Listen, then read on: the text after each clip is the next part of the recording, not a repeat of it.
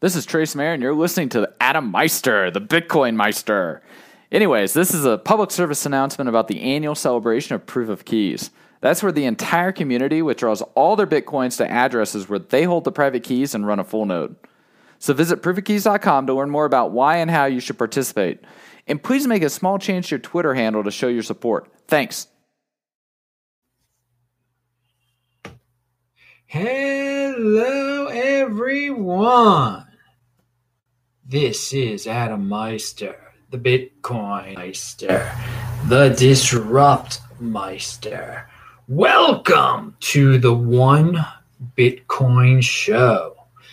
Today is December the 19th, 2019. Strong hand. Bitcoin is the next Bitcoin. In motion, be a unique beast.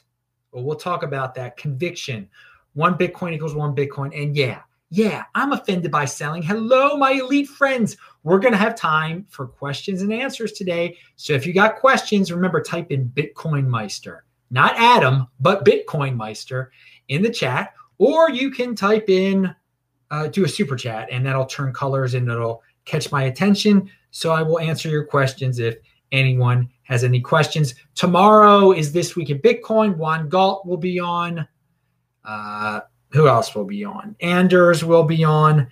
And Phil will be on. It will be at 4 p.m. Eastern time. That's 1 p.m. in Los Angeles. What is that? 9 or 10 p.m. in London? You guys figure it out. Pound that like button and do that mathematics for me, you people in London. I hear it's 111 degrees in Melbourne, Australia today. That is hot. Your first day of summer is coming up, and it's already 111 degrees. Whoa. It's better than being freezing your you-know-what's out in Alberta. Sorry, dudes in Alberta. I don't know how you take it. Okay. So we're gonna start the show. The first topic is to remind you, and I haven't had time to read it yet, but this is for people who like to read. All right, the Bitcoin Times is out. That's by Alex. Speaking of Australia, he's in Australia.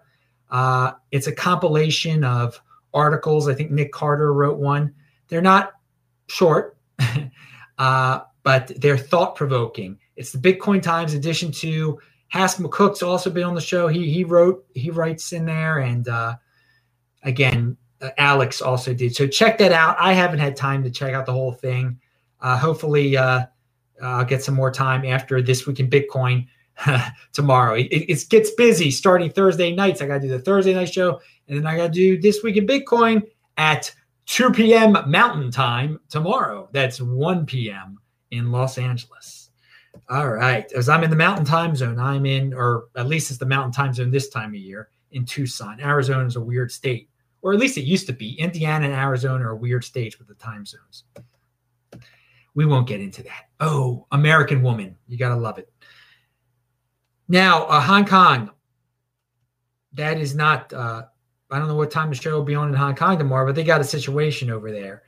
And it reminds us about Bitcoin being unconfiscatable. Let me read you this article, a quote from this article. Police on Thursday said they had arrested 4 people on suspicion of money laundering, freezing 70 million Hong Kong dollars in donations that the force claimed could have been spent on paying youngsters to join the city's anti-government protest. The group said the donations would go toward paying legal and medical fees, as well as food for protesters. But acting senior superintendent Shan Whack-K, he likes to whack I guess, said police had found some pretty suspicious financial activity linked to the group. So they just took their $70 million Hong Kong dollars away from them. Now, with Bitcoin, it's unconfiscatable. But when you got a bank account and you're funding some protest in Hong Kong, you should expect this to happen. They'll call it money laundering. They'll call it anything. That's the good thing with Bitcoin. They can't take away your Bitcoin. So another example for the people say that there's no use case for Bitcoin out there. Oh yeah, there's your use case right there.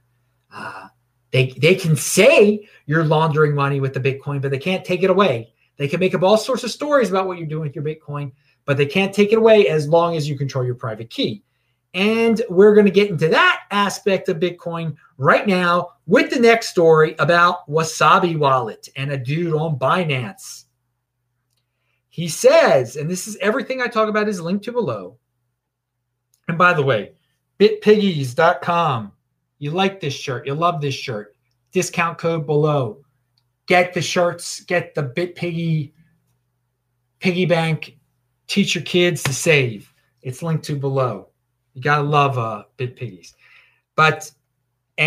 So this guy should have just put his money in his BitPiggy account. But no, he had to be a trader, and he was doing something on Binance, and he says, Bitcoiners, be warned.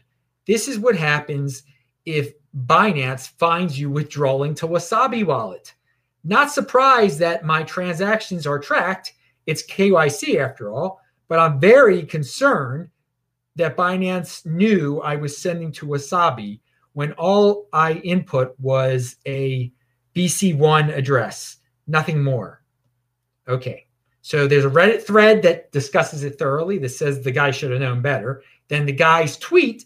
But what happened was he tried to withdraw his funds, sending it directly to his Wasabi wallet address. And they froze his funds, and he inquired about what was going on, and they gave him some shotgun KYC questions. Pound that like button. I was talking about shotgun KYC yesterday. Well, this guy got shotgun KYC up the yin yang. They asked him why he was why he had to send his Bitcoin to Wasabi. All sorts of interesting questions. So yeah, they know when you're sending it to Wasabi. So, I mean, my first word of advice, obviously, is why you're trading in the first place, people. But if you've got your stuff on Binance and you trust them, here's one thing you know not to do now. Don't send it to your Wasabi wallet. Pray to God you can get it off of there and just send it to a regular address somewhere. They know you're using Wasabi. How they know, I don't know. I don't care. Because you know what? It doesn't, I don't trade. So what do I have to worry about? What do I have to worry? Now, if all of a sudden I was to use a Wasabi, how would I use a Wasabi wallet compared to how that guy's using Wasabi wallet? That guy thinks he owns his Bitcoin when it's on the exchange. So he wants to send it to a Wasabi wallet so that it will be totally untraceable. Okay, but he failed. With me, what would I want to do? Well, I've got my Bitcoin on various storage devices all over the place. If I wanted to send it to Wasabi wallet, it'd be for the same reason. But who could stop me? Who could stop me from sending it to a Wasabi wallet? No one could stop me. No one could stop me from doing it because I'm in total control of it, of the Bitcoin at that point, because it's on my whatever, my storage device. All right, so you learn your lesson, but that's a little FYI for you freaks out there that insist on playing games with Binance. Hey, this guy says, who's this? Wasabi says, do you have a passphrase on your Trezor? Yes, I do. If so, did you recommend setting one? If not, why? Yes, please do. Please do it. Of course, do it. Because it makes it, you're able to, if someone got you in a really bad situation, you can make it seem like you had less on your wallet. If someone took your Trezor, it would be less likely they could get your funds. It would be impossible for them to get your funds at that point. Now, it'd be really hard, even if you didn't have one. They would have to guess your numerical, your regular PIN, but who knows? People say people can do that. If you anyway, when you try to guess someone's PIN, what's supposed to happen is it takes longer and longer and longer for them to, as they fail. You really can't brute force it, I guess. But I mean, there's some people that are going to tell me, oh, yeah, you can with some, whatever. The passphrase, you don't have to worry about it, okay? You don't have to worry about anything when you get that passphrase on it, okay? That's a real good thing. So, yeah, the passphrase, I have it. Crypto Kerbit says, hi, Adam. hey, dude, thank you so much for retweeting all my stuff, or a lot of my stuff on Twitter. You are a great dude out there. This guy, Crypto Kerbit, follow him on Twitter. How can you follow him on Twitter? Well, I often retweet him because he tweets my stuff out there. So if you go to TechBalt on Twitter, please go there. Follow me there, TechBalt. You scroll down, you'll see I retweeted his stuff. So, check out what he's doing over there. He retweets a lot of people. So thank you for the support. And that's how you guys can support the show. You don't have to send me Bitcoin. You don't have to do super chats. It's all appreciated, of course. But hey, I see Anmar is in the house. Hi, Adam. I remember when you were in Tucson, Arizona, also around this time in 2017. Pound that like button. You're exactly right. I was in Tucson, Arizona. A little bit. It was this. I'm sure I was here this exact day. By the 20th, at least I was, because I know I was in Tucson on Christmas that year.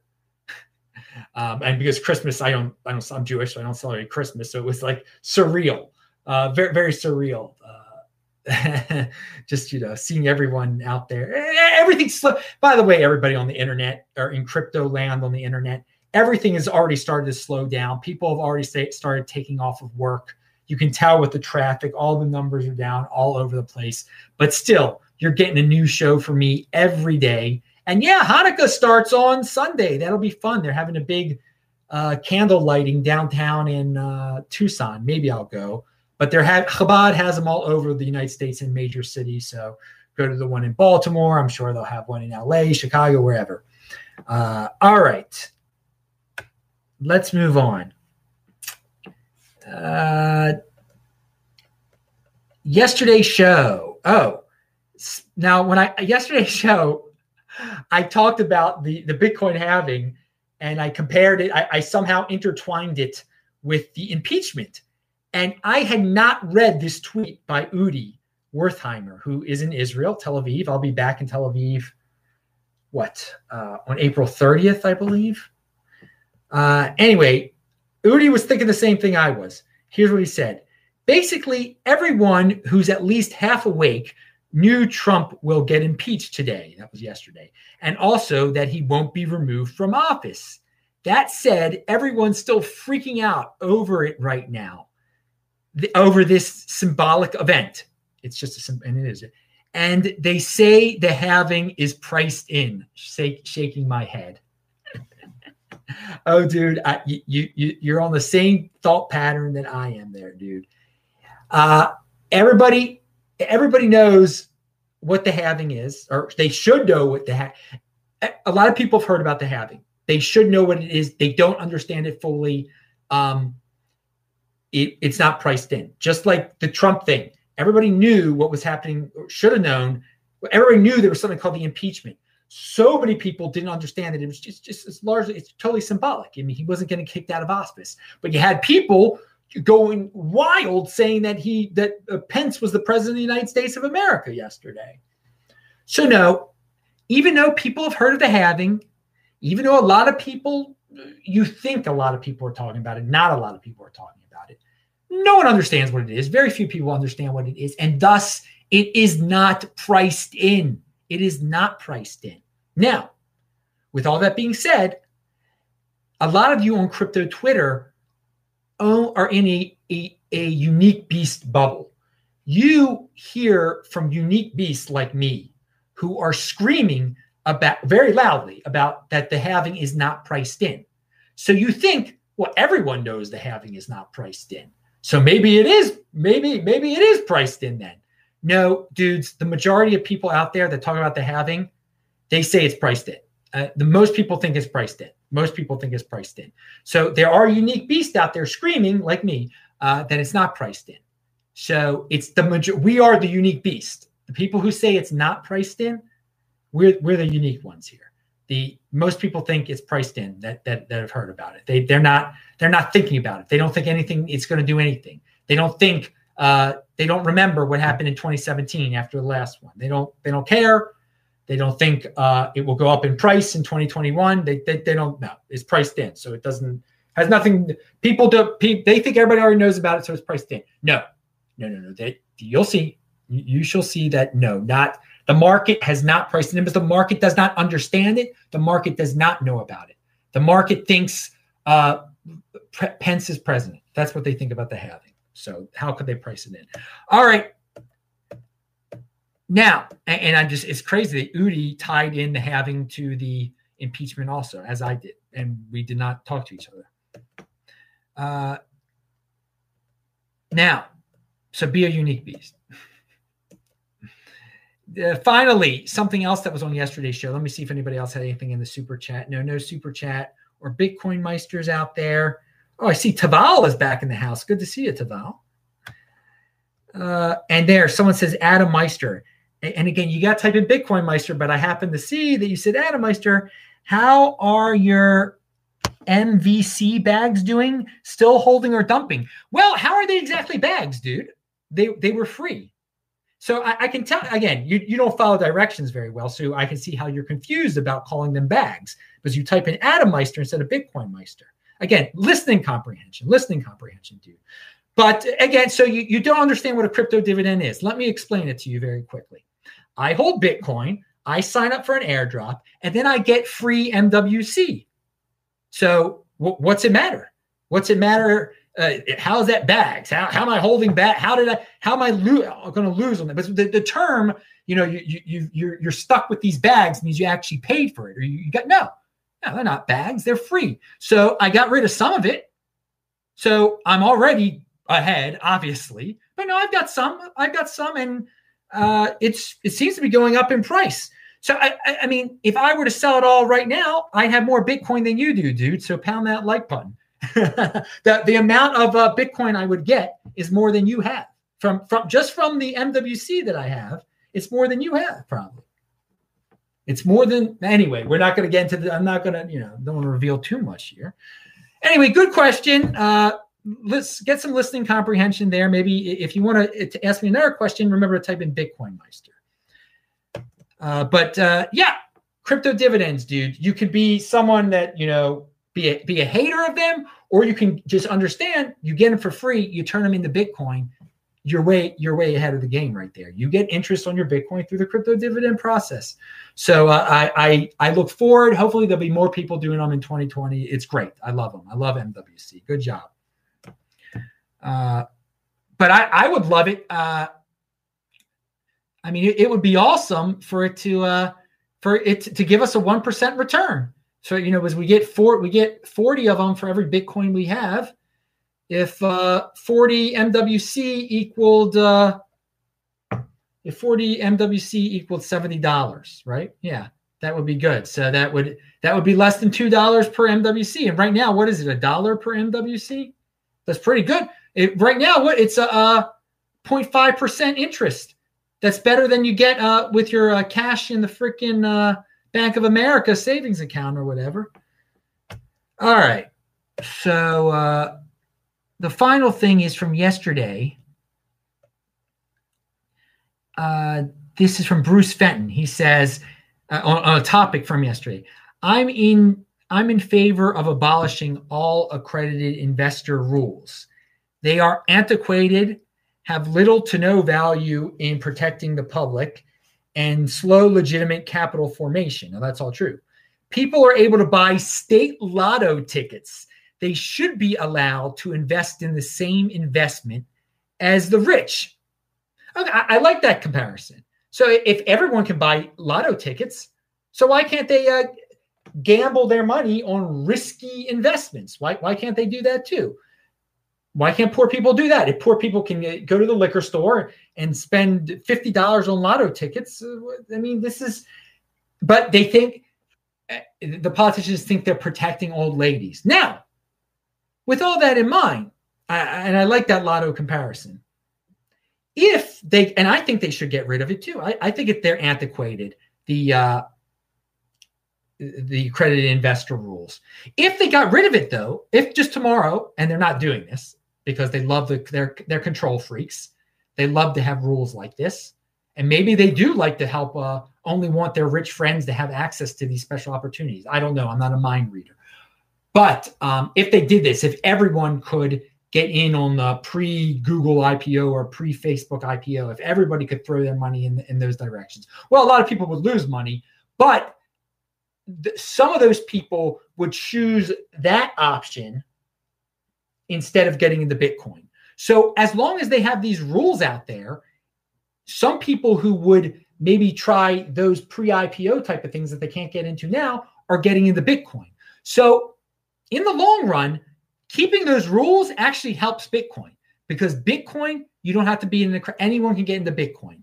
So there probably are a few people out there, and the amount of people will grow over time that wake up to this, who are frustrated that only rich people get in on the Facebook pre-IPO. Oh, wait, I can get in on the equivalent on just buying Bitcoin. There are no rules. So you see where I'm coming with there. I mean, I'm no fans of the government, but they're helping Bitcoin here a little bit.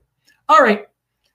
I am Adam Meister, the Bitcoin Meister, the Disrupt Meister. Remember to subscribe to this channel, like this video, share this video, check out the links below. Of course, there we go. Oh, I'm going to get into that bed real soon, man.